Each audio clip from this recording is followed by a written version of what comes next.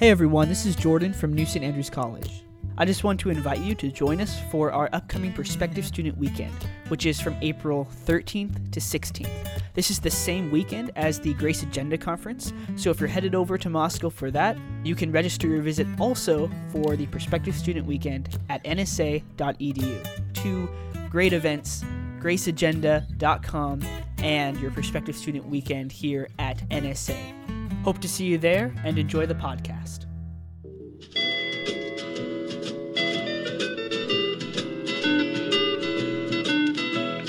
Hear the world calling, but son, don't you listen. They're only trying to drag you back into prison. That's right. Welcome back to What Have You. I'm Rachel Jankovic. We're going to be haunted by the ghosts of past conversations this I'm time. Becca Merkel. We're podcasting Wow. live at night in a fit of the duds, and then we just started, and I said, oh, I had a story, and then Becca's sure I told it on the podcast I was already. like, Rach, we've been here. But I seen don't it. think I did. I think No. I've just told it to people in real life. I just made that up because she told it at Sabbath dinner. If I told all of you, I'm sorry that I did, but I'm going to tell Just- you again. Bear with, guys. I asked a friend of mine what she'd been reading lately, and she said she had read The Great Good Thing. And I was like, did you like it? And she's like, oh, I loved it. This is even an extra layer. She had borrowed God's Smuggler from me. Okay. So she said, oh, I loved it. But apparently this plug was about God's Smuggler, not about The Great Good Thing. But she said, I think every human should read it. Like, I should buy boxes of it to give away. So I took away from that huge endorsement of The Great Good Thing, and then later I was at Goodwill and I saw The Great Good Thing, and I was like, right, I knew I had heard of that. So I snagged it, went home, just blasted on through it, and it was cleverish and fine. Like, it was fine, but I was sort of intrigued by, like, why would she have said that every human should read this book? It didn't knock my socks Didn't off. quite hit the A-list. No, like, for you. it was like, interesting. But it was a page turner, you know. You dusted through it. It was interesting. So I see her at church, and I'm like, so what did you love about The Great Good Thing? Because I told her I got it at Goodwill, so I was like reading it, and she's like, well, it's just how patient God is with us. And I just sort of looked into the middle distance, racking my mind for how she pulled that theme out of it. Like, I was like, not that you couldn't find a way to say that in that, but pretty much not. Like, pretty much that was not a theme.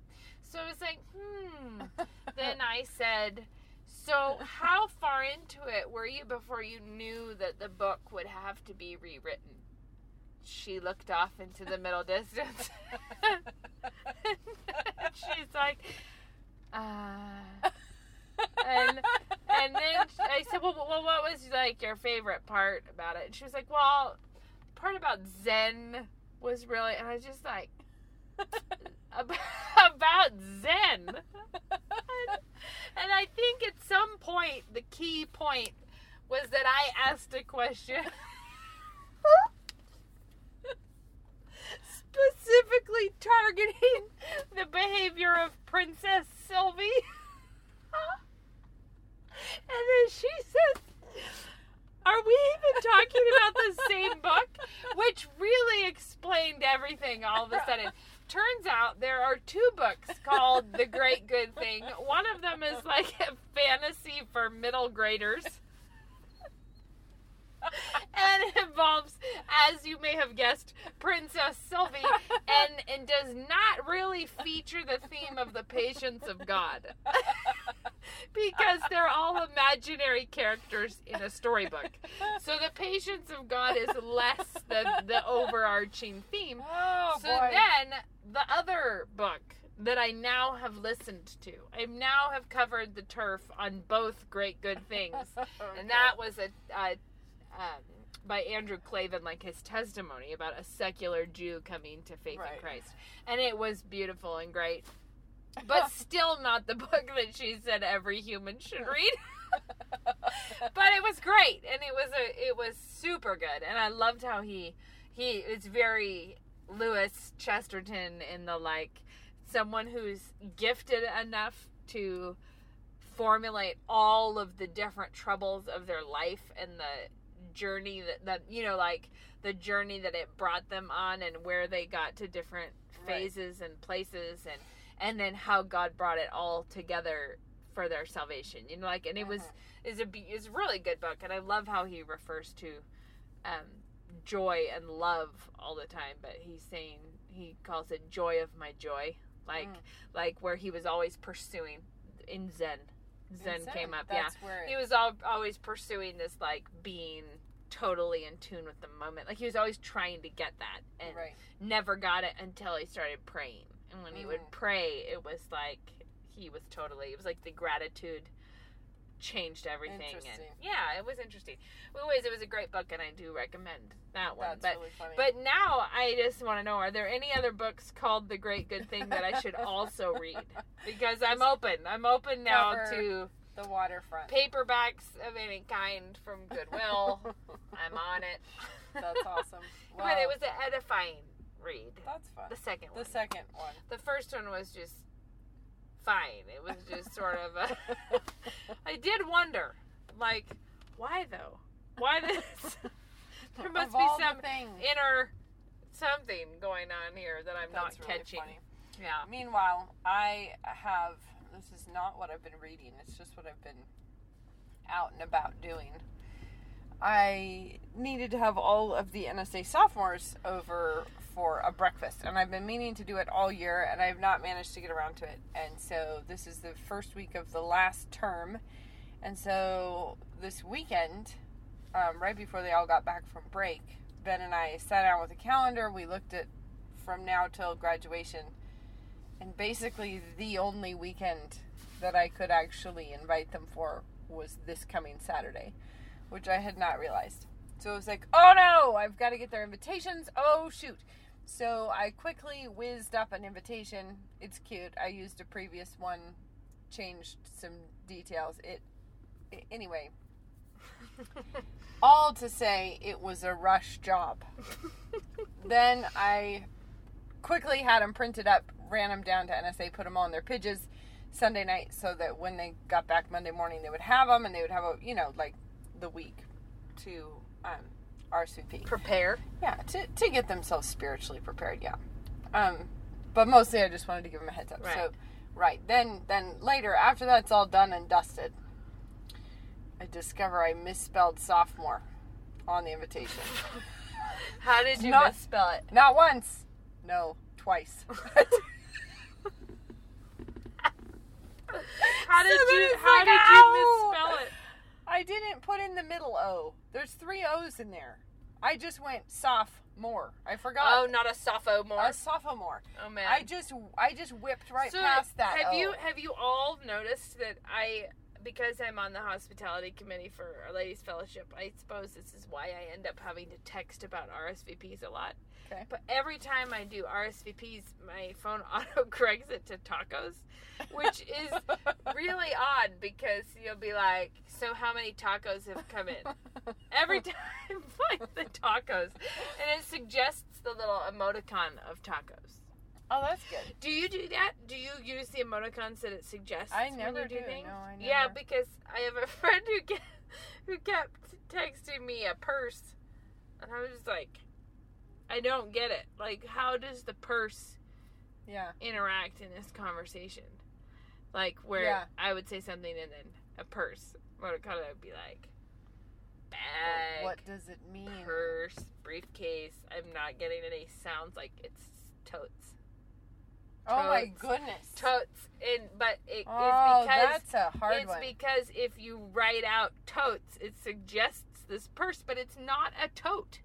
This is weird. I feel like, and then I realized, I was like, I don't know, I never paid attention to this. If you say that's clutch, it will suggest a little pink clutch purse. Weird. I was like, man, this would be deep magic if we were all doing that all the time. That's like practically getting into like Cockney rhyming slang. It is. It's like, I don't think Weird. I could know.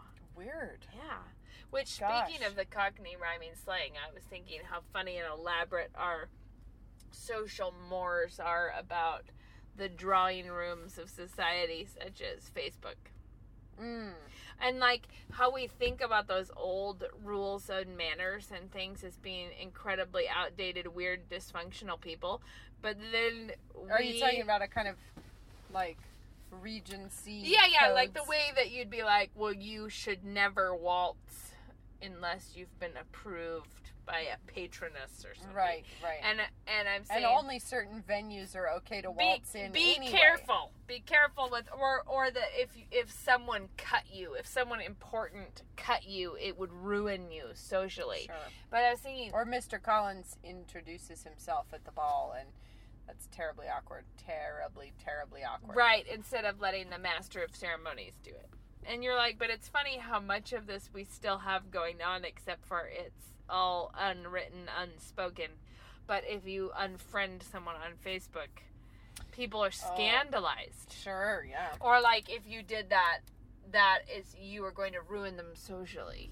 Sort of. Yeah, like they right. act like that's what it is. If you basically. thumbs down one And of then their... like the formalities of someone posts a stupid selfie, everyone has to like it. Everyone has to love it. You because has to like it, and you has to. Otherwise, you've basically called them fat.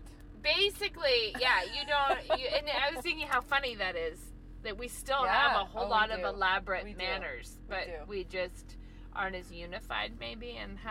how we go about them. Well, but then it's funny too because Facebook brings out also the other side of everyone, which is the need to shout and be rude and sarcastic. Yeah, When it you, brings you out our actually- bad manners also. Yeah, like it would actually probably, if you were just chatting after church, you wouldn't dig out that crazy sarcasm like people Right. feel led to when they're commenting on Facebook. Yeah, or the all caps remarks of power. We're like, who are we helping with this? Like, I don't see the person who's being helped. Oh, There's an that's funny. awful lot of time on the internet that I think of it as being the don't grab a passing dog by the ears. Oh my land. Like, you're like, sometimes it's a mean dog. I feel like, why are there people who are turning into professional dog ear grabbers? No, it's like as you're scrolling through your feed, you are looking at all the ears you could grab. But you Not that You one, not probably today, shouldn't. not that one. probably should let that little My one go past. husband's analogy for this is when it's the right time to do something. Is he said you should hunt off your back porch. Like it was like if there are deer on your back porch, you can hunt them, but no need to go rustling through the bushes looking for them. No need to travel afar Well- into the liberal meme Facebook page. and then flip out. Well, and I don't get that anyway, because the idea of doing that is so boring to me. Oh, it's epic. It boring. just sounds terrible. Anyway, It does. that's funny. It does sound terrible. All I'm right. still caught up with my misspelling, Rachel. You didn't alleviate my guilt at all. Your Oh. sophomore. I know. Well, This is what'd you really do about lame. it? You could send everyone 2 O's in the mail. Just one. I only You forgot did it the twice. one.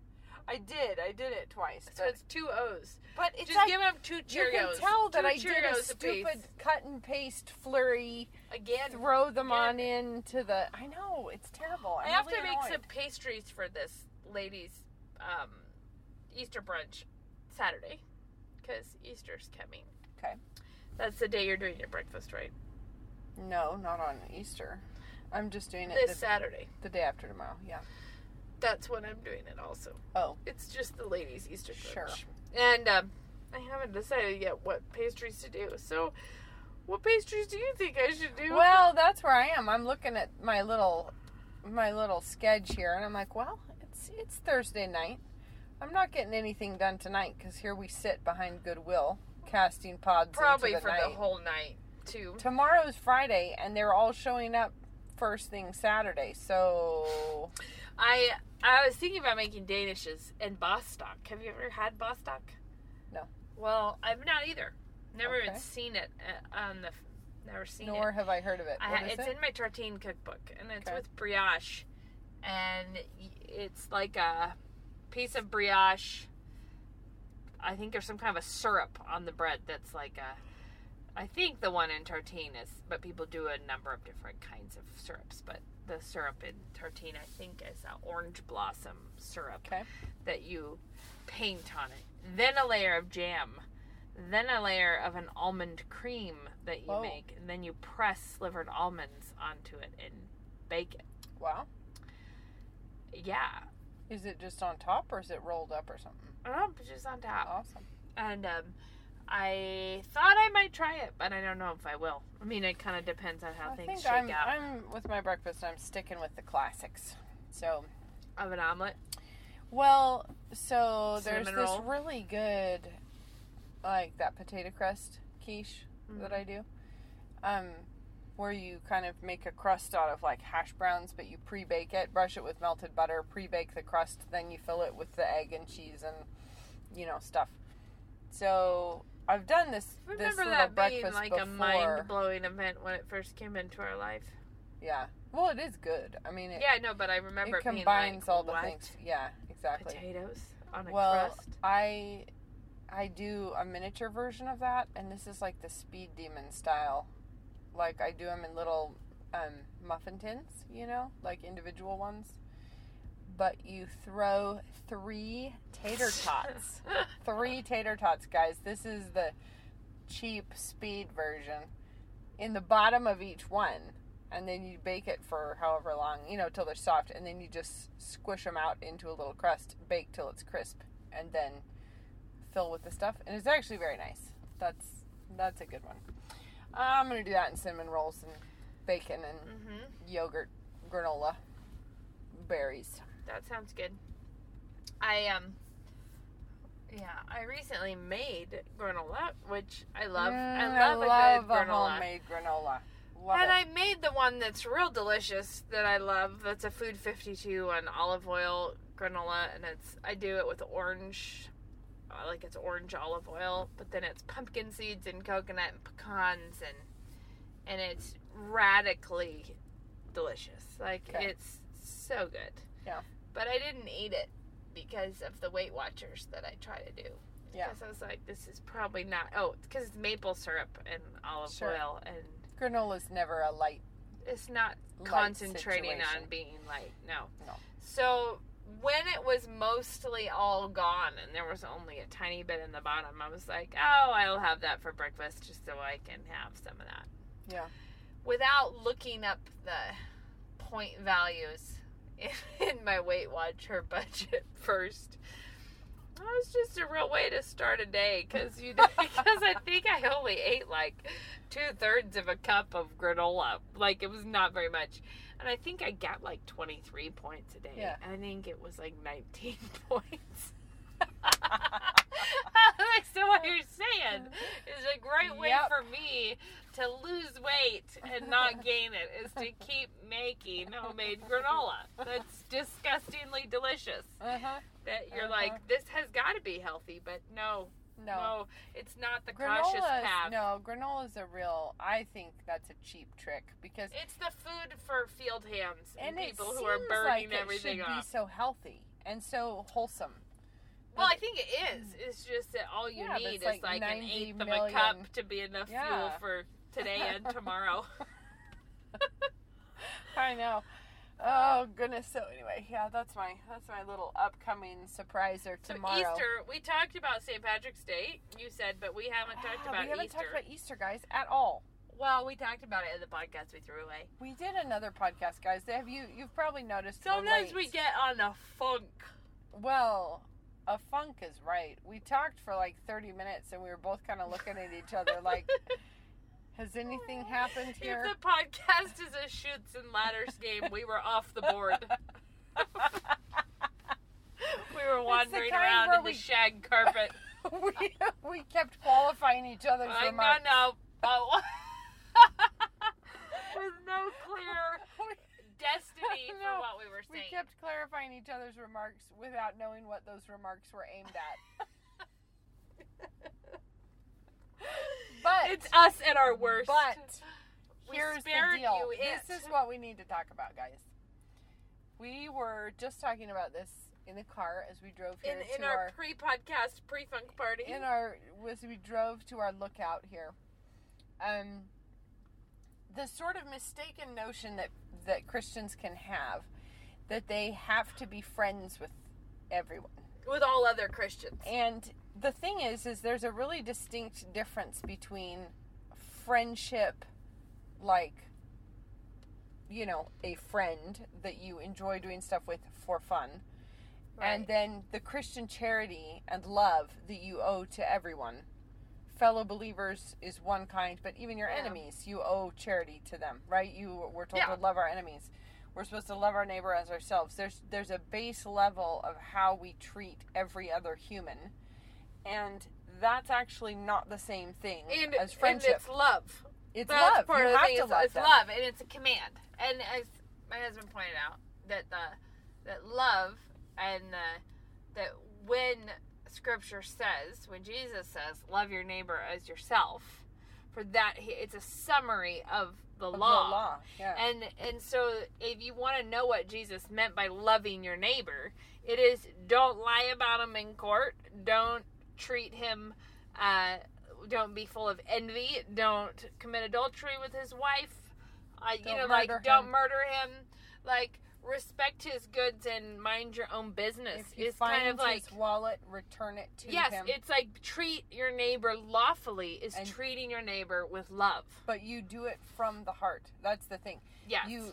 So I think a good definition of love is treating the person lawfully from the heart. But your duty, what that lawful treatment looks like depends on the person. Like, if it's your enemy, then you have one set of obligations. If it's your mother, you have a different set of obligations. If it's your husband, it's a different set of obligations. So whoever the person in front of you is, you have to love them. And love does not equal warm, fuzzy feelings. That's not what love is. And it also doesn't, loving a Christian sister is not the same thing as wanting to endlessly hang out with her. Right. In fact, it could be very unwise But to I think try to hang the out with first people step where constantly. people go wrong on this is that they think that love means emotion. And love does not mean emotion. No, love means obedience to God's law. Right. And so you have to, every person, you have a duty to love them, and you have to do it from your heart. So that part, that's where the sort of the emotion comes in. You can't just fake it. You have to actually mean it. And so, but because when Christ tells us to love our enemies, he's not saying you have to think they're amazing or you have to just really want to spend time with them or whatever. No, you treat them the way God says to treat them. Yeah, and that's why also, like, praying for your enemies is a wonderful way to get yourself on the same page with when you really are asking God to do something kind for others.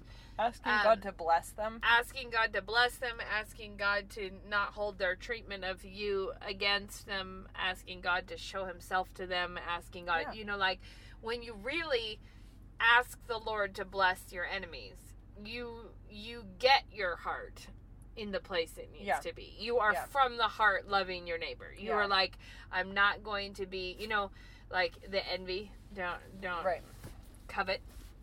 Do not covet. It's a psalm, isn't it? That says, fret not thyself because of evildoers, neither be thou envious. Exactly. And that is it's like, don't worry over them and don't be envious. Like, give it to God, get your heart right, and pray for them. But that is love. That love is not like an emotional, I wish I could spend all my time with this person. No, and the problem is that there is a category of friendship which is different than that. Right. God doesn't require us to be friends with everyone. And in fact, Proverbs has quite a lot to say about who you should not be friends with. And not being foolish about your companions. Yeah, you're supposed to choose your companions carefully. Your friends, and that's one of the things that I've said this, I know, on the podcast before when we talk with our kids, where like your classmates or your coworkers, they are not your friends automatically. Like they're coworkers. You treat them with courtesy, with kindness, with lawfully, right? You treat them the way you're supposed to. You love them, but it is not the same category as we go to all the birthday parties or we do all of the. No, because think of even of course the classic list. What is love? Love is patient with them. It is kind to them. It does not envy them. It does not boast to them. It is not proud. Yeah. It is not self-seeking. It's But not it's easily not- angered. It's It not doesn't mean- love is super into the same TV shows that your neighbor is, Or and it love remembers is- to bring you coffees. Yeah, love is spending your Saturday afternoons every week. Love No. is having to go to every play date. That's Right, not it's- it. No, and in many cases, Christian women think they're obligated to other people at a level that keeps them from loving correctly their own family. Like Mm-hmm. where you feel obligated to do something because you're supposed to love your neighbor, but you're actually afflicting your children by doing this. Well, Like, I think one other thing, though, is friendships are a really easy thing for people to covet.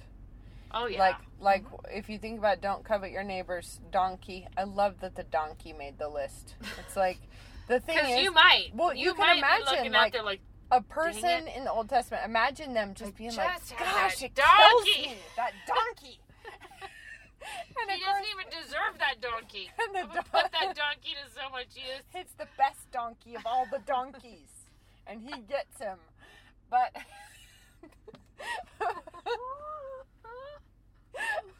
How it's is like- that donkey his and not mine? But the thing is like, it's so easy to fall into coveting our neighbor's goods, but coveting friendships What about is a car? really, really, really The common. current donkeys of No, the but world. like, you see somebody else has a close friendship with someone, or they have a close. Or a lot of the time, you believe that they might. well, yeah, Like a lot of the yeah. time, you don't even have the data. yeah, and you're coveting your neighbor's parties. those people are having a Or- super sincere fun time together. Yeah, and I think this happens too, is that parents covet friendships for their children, and they resent other friendships in their children's age group, like as if Well, like your where child they, is owed the best friendship. yes, and also that can be seen if you hasten to call everything a clique.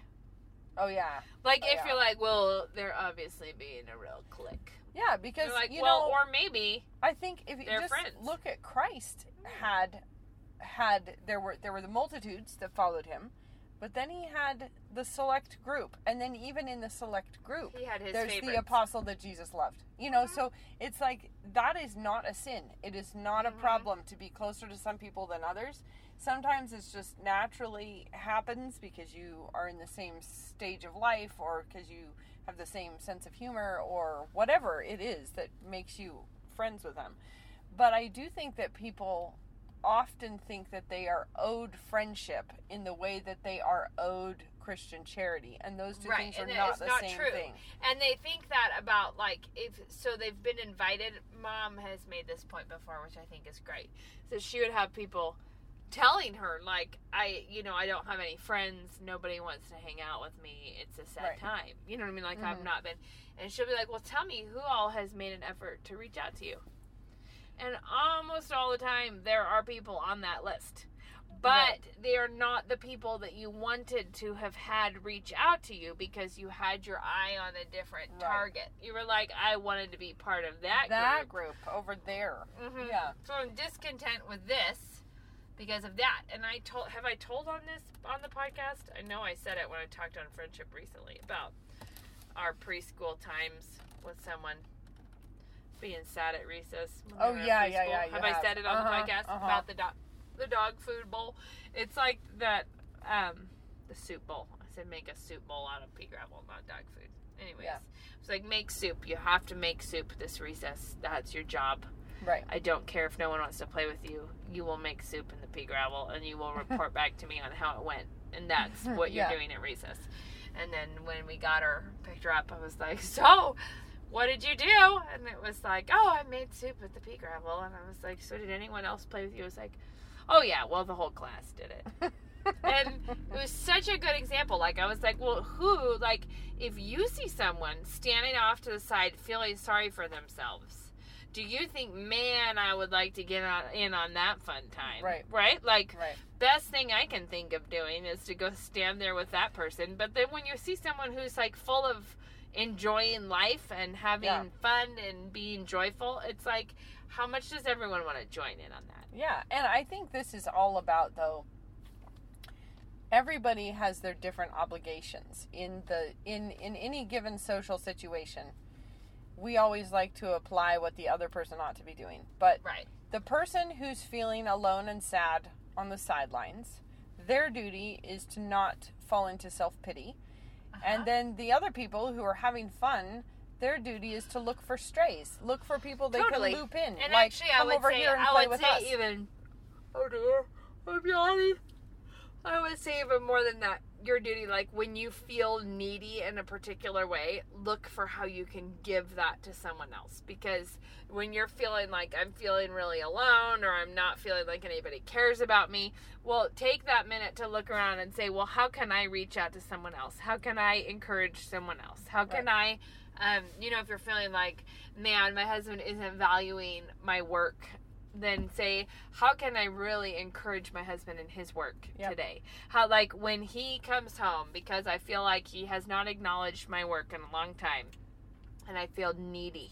Yes. When he comes home, shall I say, have you no heart? Quoting Eunice. Because basically... Because we always like to quote Eunice from What's Up, Doc. What's Up, Doc is a fabulous show. Do you want to start out by being like, how dare you not acknowledge my work? Or can you take that moment and say, when was the last time that I said, thank you so much for faithfully going to the office every day and doing this for us, and I know it's not easy, and I admire your work. And you think, like, does that get more or less results? Well, that's the part that's funny. I mean, I've probably said this before, but I do think we as humans have this horrible trait where the thing we most need, when we try to grab it, we do it in a way that is calculated to produce the opposite. So when a wife starts going, why don't you ever say that you love me? Because it's like, don't you think I'm beautiful? So beautiful. You don't, do you? No, you don't. And so the thing is, like, in what way? And a husband gets huffy puffy, demanding respect, and children are at their most snotty, clingy, difficult when they most need people to love them and affection. Yes. But we do the thing that drives away what we need. And it's because we're trying to grab it. And so as soon as you're trying to grab the thing, you become obnoxious to everyone, and nobody wants to give it. And that actually doesn't change their obligation to give it, but it does mean that you're making it awful hard on everyone. And so I just think the people who complain about not having friends, they are kind of putting a few roadblocks in the way of getting them. Oh my word. However, are they ever? Because they're putting out there, like, it's like one of those impossible want ads. Do you know what I mean? It was like looking for a friend. Like, looking for a friend to unattractive woman with a bad attitude. Must be on time, energetic, sweet, thoughtful, playful at the right moments, witty. Reads, it's like this huge list. It's like, who's gonna call that number? Like that is the most devastating. Like, or it's like black hole of neediness, looking for sacrifices. Aren't you brave enough? Oh my word! But it's like that. Instead of it being like, I'm looking for someone that I can bless with something, it's like, here's what I need from you. Are you interested? Pay $0. Expected hours. Oh gosh, but I do think that this misconception does really goof everything because up. when that joke about the want ads, the problem is the people who do that think that they are like, this place is shameful with how few people are responding to the ads. Yeah, right. They're always rebuking everyone because they think that Christians owed them that. Yes. Like that, rather than owing you, treating you lawfully from the heart and nothing beyond that. Right. Like, other Christians do not owe you in particular hospitality or having you over for something. They ought to be hospitable. Right. Like, that's a command. But it is not a command that they be hospitable specifically to you. It's a command that you also be hospitable. Yeah, exactly. And it's just a problem that it's such a one-sided, like, I ought to get this much in my welfare check from the church of but I think people the other side fascinated is, by me. I think a lot of ladies have major guilt trips because they're not, Or they don't feel loving enough. well, they just feel like, I'm supposed to be dear friends with this person, and I just don't feel like I don't like him. Yeah. I'm not interested, really. And that's not... Did I do that bad noise? There's a lot of noise. There's a lot of noise in the background now because... Here. Because I pushed that. That rumble, though. Did I do it? Yeah, well, whenever we turn it on, it does that. Anyway, Sorry, everyone. we'll just warm it up for a second, then get rid of the rumble. No, I just think that women can be oppressed by this sense of guilt because they just feel like they're supposed to be really good friends with that woman over there, and she's... I will say, I've talked about this so many times in my life, but is that you remember back before you got your driver's license? Mm-hmm. Where you felt like, when I get my driver's license, it's going to be a completely different world. Yeah.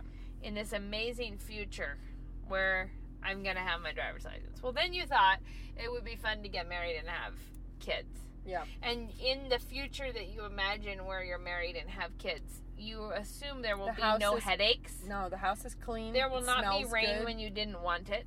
There is not any such thing as hormonal problems in that future. It's the foggy future where there are no obstacles. The curtains will be softly blowing. blowing. And the amazing thing about humans is that we do it both directions. It's only in the present that we experience the trauma. Like in the past, we're like, we gloss those it were up. the good times. The good old days. It was so great back then. High school. I loved that. The glory days. Yeah, it was so good. And in the future... we're like, it's going to be way better then. And then in the present... we don't like it. Well, in the same way, we do that with friendships, that we idealize what it would be like to have a friend, what it ought to be like, and then two ways, we feel sorry for ourselves that we don't have it, or we are women who feel riddled with guilt that we don't enjoy just in like a pure glee kind of a way someone else's company. But the thing is, like it's not like we're saying like, oh, now you can just cut people off and you don't have to try to be friends. Because you do. Totally. You owe them, especially if they're Christian brothers and sisters, like you do actually owe them a particular kind of Christian charity. But again, like it depends on the person. It depends on the situation. Do you think it's safe to use Dad's thing about discerning the Lord's will here? Is it like, if you're actually wondering, do I need to be friends with this person specifically? Beyond the charity, the Christian charity love category that all humans really should be in. But a particular kind for Christians. For fellow believers. Do you have the ability to be their friend, the opportunity, or the desire?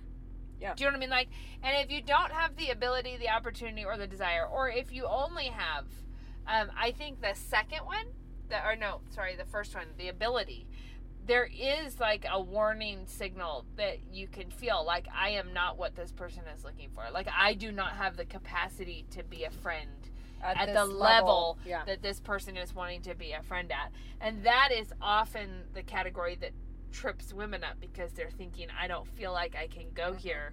But then they think, should I feel bad about that? Because should I be willing to lay my whole life down for this person? And it's like, no, because if you don't have the ability to continue doing what you ought to be doing in your life while taking this on, then no. Do you have the desire to be their friend? Well, if you really don't, and I would say, because we keep talking about treating them lawfully from the heart, that does mean that in your behavior to them, you want to know confidently that you're honoring God, that you're not just self-serving, like, I don't want to pursue that person, or I don't want to do this. But that if you're saying, Lord, if you want me to pursue this friendship, would you make it clear to me that this is your will for me? And would you, but that's the primary thing that you want to be doing, and not responding to want ads for friends out of guilt. Right. And then getting stuck in a horrible bog of doom. Which is like half resentful, half guilty, half unhappy. And none friendly. Yeah.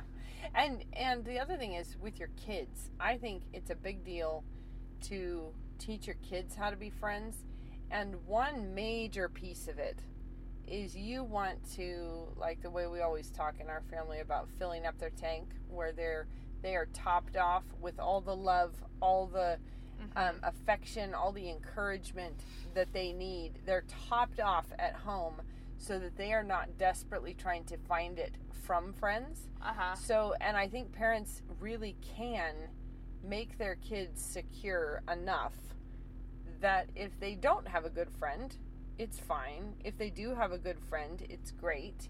If it's not, because... Or if someone who was their friend in one grade turns on them weirdly in the next on grade, them, that they or can they weather move. that they can weather that or they storm. move, or they kind of pick a different friend, and, It's kind of like your friendships should be like you're surfing or skiing or something, where you're keeping your knees a little bent so you're ready to absorb shocks.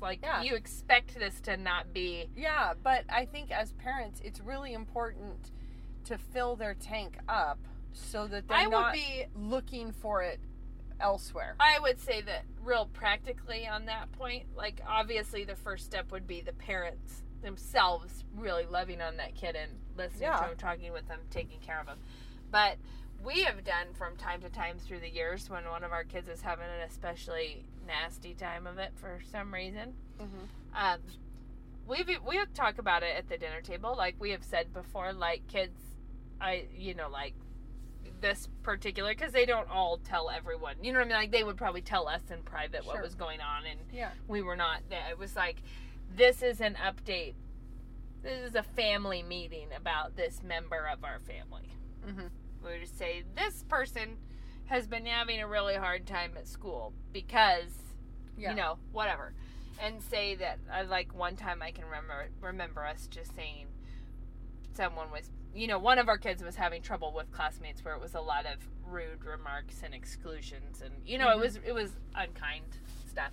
And we were like, so family meeting here is that we want you all to know that is happening to this person at school, and we want you all to know that this is where this child belongs and will have none of that. Nobody here. And then we will, not just in this instance, but it was actually a super encouraging time for that kid because of the total affection for them from the siblings who were just like, oh my goodness, I'm so sorry. And then we do this periodically where we go around the table, everyone has to say something that they really love about this person. Part of that is that we want our kids to be, we're not a really crazy emotive we're not really that emotive. I just mean we want them to be practiced at being able to admire each other and not be competitive, but be I'm proud of you for this, and I admire this about you. And so we'll just take a little lap around the table of encouraging remarks from everyone to this person. And then it's okay, so and that's just a very practical way to try to fill up someone's tank, is that we want you to know how much you are loved here, how much we, because the reality is we have a big family. Even if you don't have a big family, it's easy for that topic to not come up, or for you to only admire your kid in the secrets of your heart and to think you're going to corrupt them if you tell them that you like them. If I give them any positive feedback, I will make them explode with pride, rather than thinking you're just giving them a secure foundation of love. Exactly. And I just think teaching your kids to be picky about who they choose to surround themselves with. You're just in the group you're in. Especially if you're in school, you don't get to pick your class. It is what it is. God put these people around you. And so you have to be charitable, you have to be kind, you have to be humble, you have to be, all of those things. But then, who are you going to really be close to and spend time with? You really have to teach your children to be wise there. And it's impossible to do that if you as a parent are crippled by all of these issues yourself. No, you're never going to give them any kind of steady approach to it. And if you as a mom feel if somebody wants to be my friend, I automatically have to do that, how on earth are you going to teach your kid to stand up to any peer pressure at all? It's the least amount of using your judgment you could possibly have to say, whoever wants to be my friend is my friend. Has to That's be. a really Yeah. low level of, like, why Whoever don't we wants to aim be a your little head, higher your for what friend, discretion is? You owe them all the duties that Scripture lays out. Mm-hmm. But the thing is like, if you want your kids to be able to stand up to kids at school who want to get them to do things, well, you have to be the Start kind on of that. person yourself that is able to stand up to your own particular kind of peer pressure. Mm-hmm. And I just think it's a funky, I think because Christians know they're supposed to love each other, they get tangled up here. And they feel So like, I would say that if there is a circumstance where you actually need to have more distance with someone than you do have, or you've gotten into a position where you're not comfortable with it, emphasis on the treating them lawfully from the heart is helpful and important. right. Because if you're I'm sorry. It's bothering me. I just thought out of the corner of my eye that Megan was pulling her eyelashes out. No, but I wasn't. She wasn't, guys. But that false alarm, the That's dead not airwaves, was like, what? So the thing I was going to recently say, taken that up. I was like, since what's you last happening? noticed. So the thing that I was going to say is that if you need to have more distance between you and someone who's like doing something weird, like picking their eyelashes out. I was not. Say in a situation like mine that I find myself suddenly in, say that you need more distance from someone. Emphasize in your own heart, think about it. Are you treating them lawfully from the heart?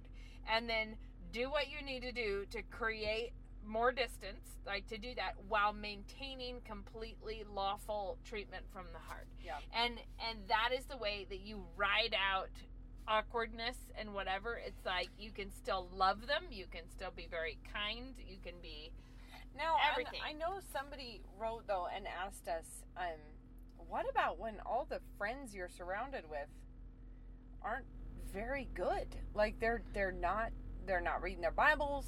They're not interested in growth. They're not, and those are the only people you've got around you. Like, how do you conduct yourself in that situation?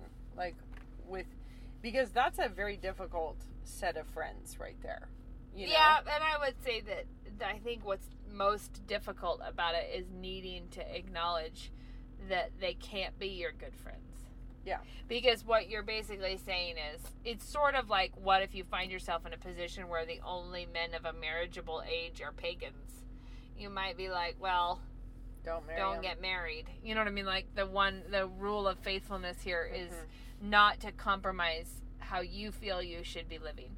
But my guess is that if you were to get more serious about that you might find that there is someone in that crowd who would be willing to, like, if it was like, listen, we're all professing Christians. If you're not interested in reading your Bibles, like, is anyone interested in reading their Bible? But if you're going through a particular sort of time of drought, I guess, where there isn't anyone who is on the same page with you, if you feel like you're the only one, if you would really like somebody else, a friend that you could talk to, but you don't have it, like, you know, what do you do in that situation? It seems like the obvious thing is you can't go around trying to boss everybody into it. Like, you can't try and make them all turn into the kind of friend that you need.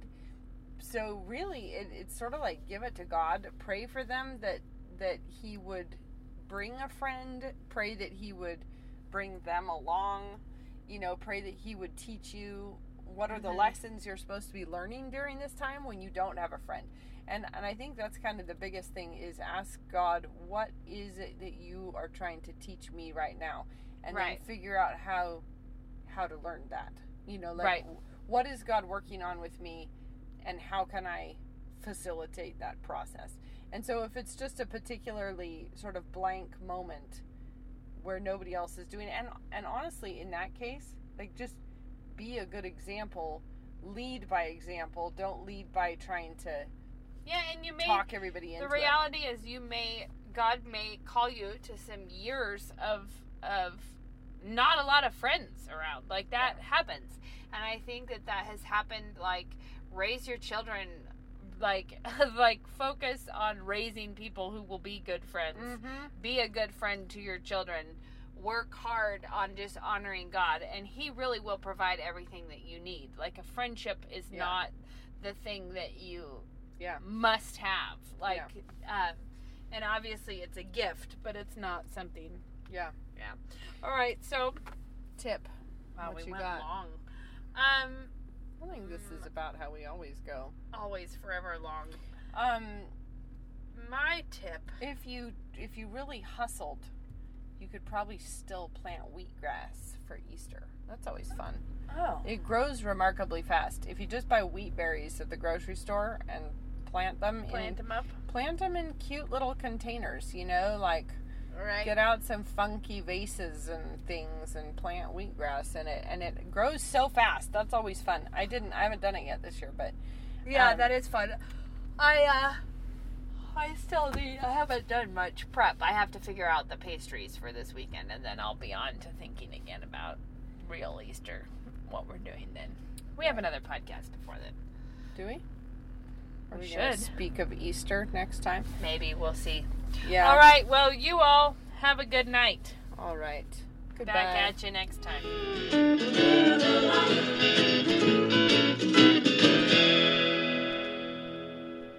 I'm a 2009 graduate of New St. Andrews College, and I'm a commercial property manager. 3 kids at Logos, 1 at home still, and I do flowers on the side out of our house.